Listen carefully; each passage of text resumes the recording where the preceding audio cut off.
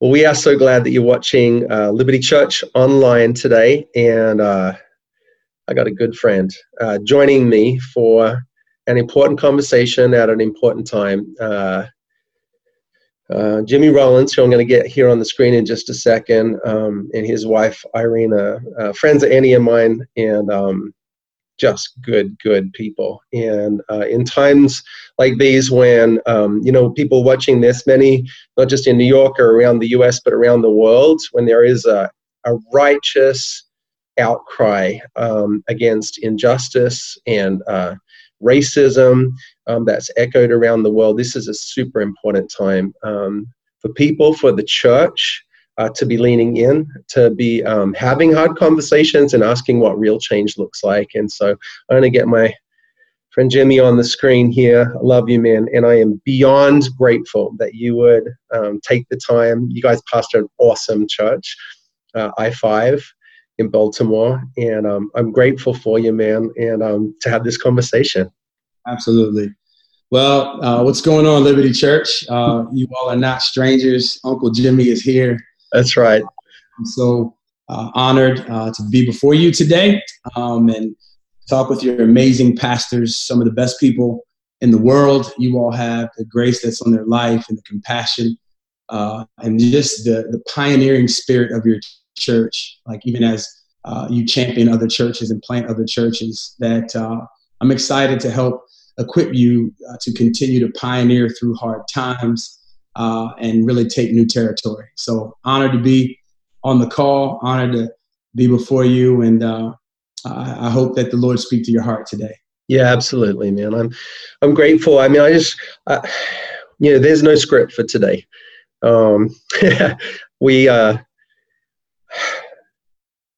It's a big time. Yeah. And I know just, out of knowing you, I know you're having a lot of conversations with a lot of people right now in your own church, but amongst friends and with other churches. So, I mean, maybe we can even just start with where are we right now? What are you hearing? What are you seeing? And we'll see where it goes. Absolutely. Well, I appreciate you asking that. And I think, to kind of, set disclaimers, if you will, before we get into this so we can have a baseline is I don't think anything takes God by surprise, right? And I think the tensions are high. I think that there is a narrative that the media is trying to tell that is really not the true narrative. I believe that the enemy works in division. And so the more he can keep us divided, the less we'll experience revival in our country. And so right now, I believe that these heightened racial, tensions that are going on right now, and the issues that we've seen, through video, really murders with Ahmaud Arbery and George Floyd and Breonna Taylor, I think we have this amazing opportunity to make their lives count for something more than just tragedy. Yeah. I think we have an opportunity in this heightened season to really, ask the Holy Spirit to search our hearts individually. I don't believe that we, are going to just try to, push policy through, because what's the use of policy with no heart change? And so I'm actually more hopeful as an African American of bridging the racial divide than I ever have been in this season. Yes, I'm hurt. Yes, there's the emotional toll is great. Yes, I'm having hard conversations with my son as a 17-year-old Black African American. I'm having hard conversations with my white friends, including your amazing pastors. But like, what better opportunity do we have to have dialogue? And I think this, Paul, that before people make decisions, there must first be an opportunity for dialogue. So I'm pumped about the conversation. Yeah. Talk to me. I mean, I love your son. Talk to me about the conversations with Jay. Oh, absolutely. Well, I think the conversation started, just when I was his coach, when he was a, very young and playing sports. And Dad, how come, this is that? And how come the white people are sitting over there and the black people are sitting over there? Just little innocent questions from the perspective of a young person who's not born with hate or diversity, or how do we, a world that's not diverse. His worldview was, we're just people. Mm-hmm. And so having to explain these things, why he didn't get chosen for that team, but he got chosen for this team. Why are those people following us in Nordstrom? I've noticed that. Like, why do you keep talking to me about my hands at 10 and 2 when he turns 16? Why can't I wear my hood outside? It's a hoodie. Like, why can't I wear my hood on my hoodie, when I'm out with my friends? Why am I not allowed to wear my do-rag? These are questions that, if we don't fix this, even if our future is different, we will pass down the fears, we will pass down the ignorance, we will pass down the divide, we will pass down the paranoia, we will pass down unforgiveness to the next generation. So I feel like that we are a generation away from being better at this. Right. We have to take this into our hands right now to understand that, you don't break a stronghold in 4 days, especially something that's been around for 400 years. Some could argue 2,000 years, Jews and Samaritans.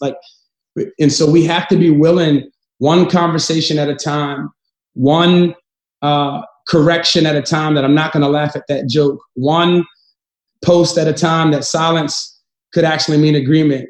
But everything is a brick. And the greater the divide, the longer it's going to take to build a bridge to bring it back together. Mm-hmm. So my conversations with my son have been hard, but they're not new. We're just talking about it. Racism isn't new. It's just being videoed, and so, at the same time, I'm telling my son, I have hope that, it's going to be better. Yeah. I mean, there's definitely conversations happening right now where it's not only what's in the individual heart, but some of the systemic nature of injustice and racism as well. And I think sometimes it almost feels like those are the places where it's almost it's like in people's blind spots, I feel like. And maybe I'm particularly saying that as a white person, right? I heard somebody the other day say, they asked me the question, they're like, when you grew up, did you ever talk about like whiteness? I was like, actually, no, that was not a thing. And it's like, well, as a black man, like we talked as a family about what it meant to be black. And so I do think there are things that have been invisible that are starting to be exposed to people, things of kind of a systemic nature. And I think it's also in those places where, I don't know, my heart is like, how do we, I know that change starts with me. So I own that. And that's why I'm having these conversations, even if it only helps me. What do we do, Jimmy? Like, as a friend, what do we do to affect change beyond ourselves in times like these? I think, first of all, acknowledging that we do have blind spots, right? Acknowledging, and that's what I love about this, is that a lot of my white friends have been calling and saying, man, I've got these blind spots. Mm-hmm. And I said, well, let's look at it this way. Thank you first for just asking the Lord to search your heart. Mm-hmm. And when you are in a car driving, there is perspectives that you don't have if you're trying to change lanes, and you got to lean forward to see who's beside you, who's behind you, who's around you. In your rear view mirror, you got to lean forward a little bit. And when you lean forward, it changes your perspective. And you got to lean back to listen to someone else who is in the back seat, who can see exactly what's going on. And what I love right now is I love the fact that we're saying we're in the same vehicle. Mm-hmm. Right? We're in the same kingdom of God. That's the unifier. And I just can see the world from a different perspective. But when you lean in to look and you lean back to listen, this thing can go to another level where we're not bumping into each other and crashing and burning in this season. And so I'm excited, Paul, of people who are willing to lean in. And I'm at Liberty Church. I just want to encourage you to just lean in. Lean into people that don't look like you. Lean in to just look at life from a different perspective, and also lean back to listen. And when you change your posture, right, God can use this for a greater purpose. And what I've been doing is saying, man, I don't know everything. I'm not an expert on being Black, but I'm an expert of being Jimmy Rollins, being an African-American, and my experiences. And if we're willing to share each other's experiences, I think it first starts with recognizing our differences. And isn't it what like Scripture talks about? Like, you are here to be light, bringing out the God colors of the world. God is not a secret to be kept. We're going as public with this, as public as a city on a hill. Well, I see color. You see color. And like, we don't want to just pass over this, what says, well, we're all the same and we don't see color. Well, I would beg to differ. I'm different. Paul, you're white. I'm Black. And, I get a lot ashier faster than you. You get sunburn. I just get that. You're different. And here's the thing, that it's our differences that make us better. And we I believe that the beginning is diversity. The end is unity. And many of us, we have substituted unity for uniformity. Mm-hmm. Because when it's uniformity, there's no diversity. But diversity, with togetherness actually equals unity. Right. And here's the deal. Like, if you don't accept my differences, you will never seek to understand my experiences. Because if we're not different, then you would just think that our experiences are the same. But when you lean forward and change your position to say, I'm gonna explore our differences, now we can begin to have conversations of understanding our experiences. Mm. And that's where I'm at. It's interesting. I feel like some, and I'm sure they're well-meaning, or I don't know, I can't judge their motives, but some in the church world are really fast right now in times like these to jump into, hey, let's not tear each other apart. Like, let's, they're right all about the unity piece. Yeah. Kind of where you were going then. Can you speak to it a little bit? Because I think some people in moments like these, they're like, let's come together, and they'll talk, and this is like classic, I'm colorblind, or like it's all about one name, or they'll hashtag like all lives matter, right now, because they're trying to make it about everybody, or let's not be angry, and talk to me about that, and why that's such a well I feel like that I understand it. I'm not saying I have compassion for it. And my prayer, Paul, in this season is, even as a Black man, God, give me compassion for the people I can't convince. God, let me look at the crowds, no matter if they're a rioting crowd, no matter if they're protesting peacefully crowd, no matter if it's a white crowd, Black crowd, Hispanic crowd, Asian crowd, poor crowd, rich crowd. When Jesus looked at the crowds, he had compassion on them. And one of the things in my prayer in this season, if my crowd doesn't require compassion, I need a new crowd. Wow. And when Jesus looked at the crowds, he said he had compassion on them. But then he took it a step further. He said, they're like sheep that don't have a shepherd. Now, here's the deal. If we judge a crowd, we can't bring them Jesus. But if we look at the crowd as sheep without a shepherd, then we want to experience life from their point of view. As Paul said, I entered into their world and tried to experience things from their point of view. He goes on to say, I did it because of the gospel. I've become just about every sort of servant there is in my attempts to lead those I meet into a God-saved life. He says, I did it because of the message. Now, listen, if I don't accept our differences, I can't get into your world to sit in the path of the world. The word compassion, it means to suffer with in the Latin. And I'm going to boil it down to this. And if you're listening, Liberty, I just pray that it's not political. It doesn't matter. Compassion simply, in its rawest form, is putting your hurts in my heart.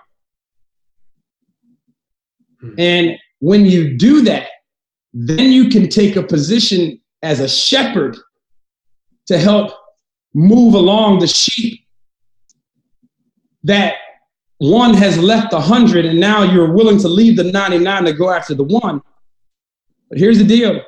You can't speak to this. And I've even told a lot of white pastors who have, non-white people in their church, how can you pastor someone that you don't know anything about their pasture?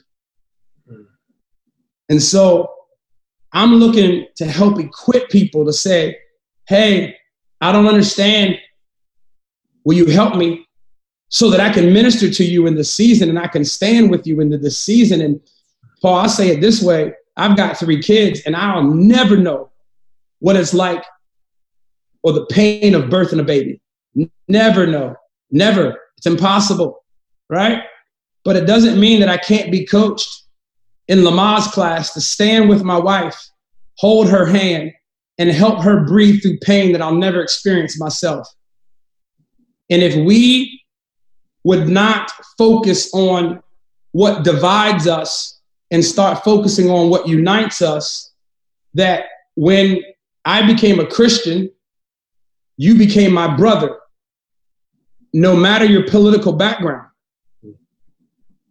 right? We just became brothers.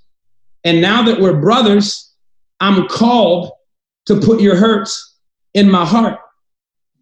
Because now what I have to realize is I love the fact that we're different, but my ethnic culture, when I became a Christian, became a subculture to the kingdom culture.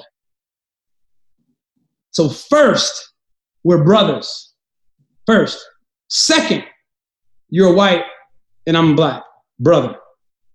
But why would your heart not hurt for your brother?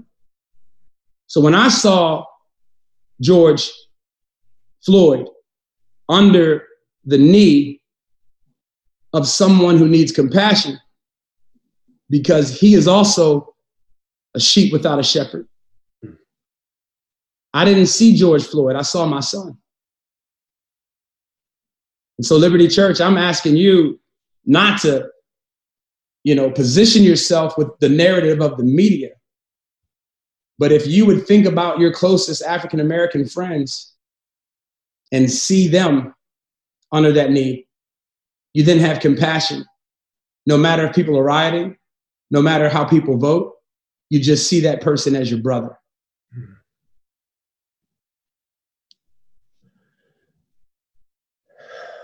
So talk to me about lament. You use that word, and I feel like it's kind of gotten lost a little bit in the church today, and maybe not everywhere. Maybe that's just, some of the circles that I've been in, but I feel like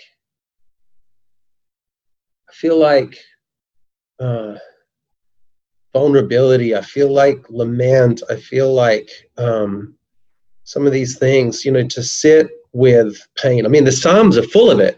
You know what I mean? But sometimes I think there's a tendency in times like these, we want to rush to victory or faith, and that's part of the narrative. But talk to me about that ability, because I think that's very personal too, to sit with people, like, to sit with that pain, to allow ourselves to feel, like you gave the example, of Irene and childbirth, and to truly to empathize and to walk with, sit with, because I think sometimes so many of our pushbacks and ignorance and the social media kind of frenzy right now is from a place where there's no room for that shared pain. Talk to me a little bit about that. Well, I think and I want to rewind just a bit because I want to give just a little clarity, and I think it'll help with this question too. So I went, I've had revival in my health, right? So I used to be addicted to food, and I've lost 150 pounds and gained about 19 back with COVID-19. But when I was heavier, one time I had chest pains to the point where I had to go to the emergency room. And I walked in the emergency room, and it's the emergency room. It's not the primary care doctor. It's the emergency room. And I saw a waiting room in the emergency room. So if you think about that, it's an emergency, right? But when I went in and I started to explain the symptoms, I said, I'm having some chest pain. I'm feeling shortness of breath.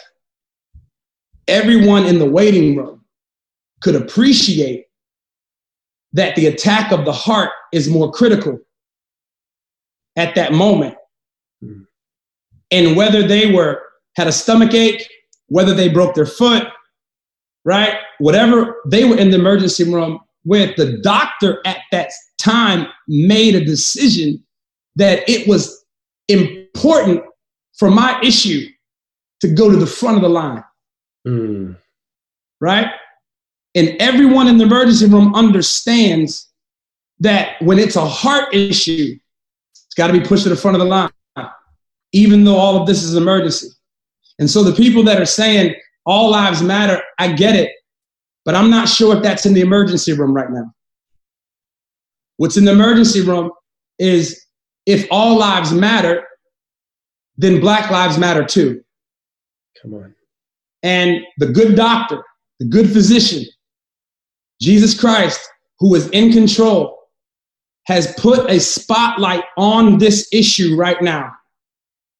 For me and the African Americans and people of color to address the hurts of their heart that has been around for years, and no one gets an opinion about what Jesus brings to the surface, because he wants to bring revival in here right now, because he understands that a kingdom divided against itself cannot stand, right? And so when I went to the emergency room, yes, man, I just went in, and guess what? He got to all those other needs too, because they're all emergencies. But guess what? This was first. And right now, this has not been first in a lot of years. And I've got a little bit of hope that Jesus is in the business of healing the hurts of colored people of color. Yeah. And so everyone who says, does all lives matter? Yeah. But right now, this house is on fire. And when the fire department comes to put it out, a house that's not on fire can't say, well, what about my house too? Talk to me about that hope then, because I see it in your eyes. And what's your hope? What do you see for your kids and for your grandkids? Like, what's your belief for them? Because I see you stepping into this right now, and I mean, you've been in this a lot, but you know what? It's really other people that are stepping in right now and trying to lock arms, and some of us are late to the conversation. Yeah. Talk to me about your hope though. Like, what do you see, and what do you see for the future, and what signs of hope do you see in today that we can press into? Well, I believe that the local church is the hope of the world. Yeah. So the fact that the local church is having these conversations gives me hope, because the vehicle, the local church, is the emergency room. It is. And what happens is people right now with hurts and wounds, they're going to try to find the place, right, that they know that healing can happen. And I believe that God is a healer. So the hope that I have right now is that we would get out of the way of we would get out of the way of building the church we want, and we would step into being the church that Jesus wants. And that church is going to have compassion for crowds, right? The problem is we've only had compassion for the crowds that's in the four walls of the church. And I'm believing that God is going to cause revival for us to have compassion for the four corners of the earth. And all of us, Acts 1:8, is going to be able to visit our uttermost. That's everything beyond our comfort zone. And walk out this great commission so that it's no longer the great omission. And I'm excited that pastors are having to have these conversations. I'm excited that I'm talking to pastors who have just ignored this area. And I said, can we have more passion about, or let me say this time in the emergency room, can we be just as passionate as we do with ending human trafficking and painting an X on our hands and posting it? We're so ready to get behind that, but we're kind of like, tipping our toes into this and saying, I'm not sure. I'm not sure. Well, I think that why I have hope is because when Jesus gave the commission to go and make disciples, he says, all authority has been given to go reach all people. And if we haven't been willing to reach all people, we probably haven't experienced all of God's authority. So can you imagine what we've been able to accomplish with some authority? Can you wait till a level of anointing that is released when we're making this public and not secrets to people that we don't prefer, but we're going public with this, as public as a city on a hill? That church is that city on a hill. That church needs to be diverse. And here's what I want to say. I've had pastor says, well, I don't live in a diverse area. Well, here's what I'm going to tell you. If diversity never shows up in your church, let's make sure it shows up in your heart. That's massive. Make sure it shows up in your heart. And isn't that the key to everything? I mean, it's Proverbs, out of it flow all the issues of life. I mean, all of what we're talking about here ultimately it's a condition of the heart.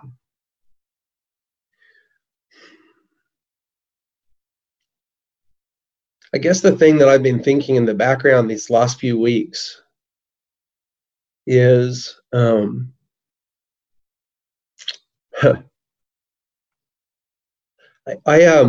want the church to miss this moment. You know what I'm saying? And I'm not just talking about Liberty Church. I'm talking about the church. Yeah. Sorry.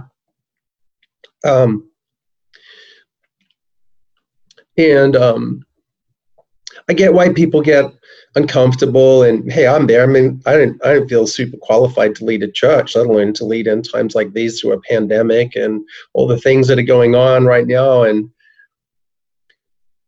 I think Joshua felt that way, and God's like, be strong and courageous, stay in the word, you will lead these people, and he's like, I got to follow Moses and cross the Jordan in flood and walled cities and giants. But it's like, but God's the one that makes us able, right? We should lean on him. And I'm not minimizing the learning curve here, but I guess here's my question. I guess the heart of what made me cry just then is this feeling that if what missing this would look like is, I don't know how many weeks it is from now, how many months it is from now, but it's so possible, Jimmy, that the news cycle and the social media swirl moves on, right? And the question is for me, like, and I guess in many ways you've already spoken to it, but how do we affect real and lasting change? And not just be in the moment and then step into something else right now. Because I want for many of the people of color in our church, and look, this lands differently for people in our London community or our Manzini community, but the fact is, injustice and racism is it's everywhere. It comes out looking different, but it's everywhere. So maybe we can kind of land it with this, man. How do we affect lasting change? Well, I think first is just recognizing that the destination is long. Yeah. Right. And it's going to require several layovers. And what we cannot do is mistaken a layover for the final destination. And And, when I remember the first time I flew, my final destination was Nairobi, Kenya. And on the way there, we had a layover at Heathrow Airport. And let me tell you something, that is amazing. It's like a hotel. They had massage chairs. They had Gordon Ramsay restaurants. And it's so easy to get comfortable in layovers. I could have just said, man, I just want to stay here, right? We can't get comfortable with just the conversation. Mm-hmm. Compassion, true compassion, requires an action. So I think for this not to be a moment, we have to be willing to what we're going to commit to, that the final destination is there. Mm-hmm. And then have accountability structures in place that says, no, that's just a layover. So we're going to have to visit the layover of forgiveness. We're going to have to visit the layover of hard conversations. We're going to have to visit the layover of prayer. We're going to have to visit the layover of community. We're going to have to visit the layover of having lunch with people that don't look like us and coming out of our comfort zone. We're going to have to visit the layover of equipping our children with Black history. We're going to have to visit the layover of figuring out what we do in our public schools when our African-American kids have to visit their pain on the pages of history books. We're going to have to visit these areas and have tough conversations and be committed that I'm not going to quit short of the final destination. And the final destination is equality. And some of my white friends have said, well, haven't we gotten progress? Well, anything short of equality is not progress. It's just a layover. Mm. Oh, I don't even know what to say. That speaks to my heart, because it's something to pace yourself. I think that's where I am right now. And maybe it's partly the pandemic speaking. It feels like it went on a bit longer than I expected. And there's like an emotional adjustment to settle in and say, you know what? Real. We can do this. Yeah. We can do this. Jimmy, I love you. And I'm beyond grateful. Obviously we could talk for hours. We have, and we will, but maybe I could just have you pray. Have you pray over everybody watching, because I know some people are real tender right now. Some people are really hurting right now. Some people are disoriented right now. There's a lot of need, and there's a lot. I just see the Holy Spirit on this moment. Yeah. And I'd just love you to pray over us, that we would see. I mean, for real. I know this is easy to say, but it's like what you just said then, equality, that we would see it on earth as it is in heaven. Could you just pray over us, man, to close this out? Well, can I offer one thing? And I just want to help with some of my white friends, and like, it's not racism or nothing. Like, I think a lot of this hard conversations have been because I think some of the white friends they don't want to be convinced that they're racist. Like all white people aren't racist, and all Black people don't hate all white people. But I think that this would help before I pray. Please. Can we just ask God to search our hearts? Yeah. See if we love being comfortable. Because when you love being comfortable, you start preferring your comfort zone. Mm-hmm. And if you prefer your comfort zone for an extended period of time, your comfort zone becomes a standard. Mm-hmm. And what happens is when you have a standard, then you start stereotyping everybody that's outside of your standard or outside of your preference, because what happens is that blocks opportunity for relationship. Mm-hmm. And so stereotyping is just the view of the narrow-minded, because they refuse to come out of their preferences and their comfort zone. Well, you got to be careful, because if that becomes a standard, that standard becomes prejudgment, which is prejudice, which is the next step is racism, which is superiority.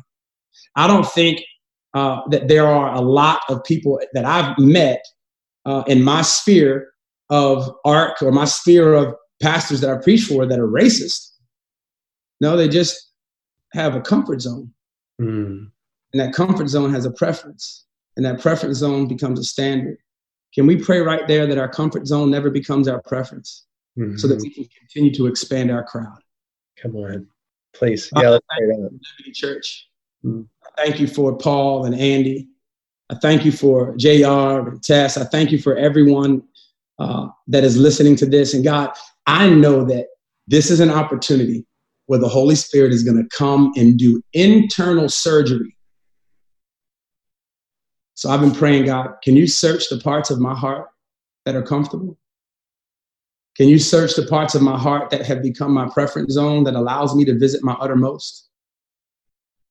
Father, I pray right now that you would open up my mind to be able to listen, not to respond.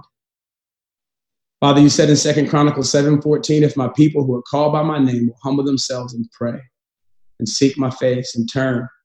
That word turn is repent. That means a direction change from their wicked ways. Then you will hear from heaven, forgive their sins and heal their land. Heal the land of our minds, our hearts, and our souls. In Jesus' name, amen.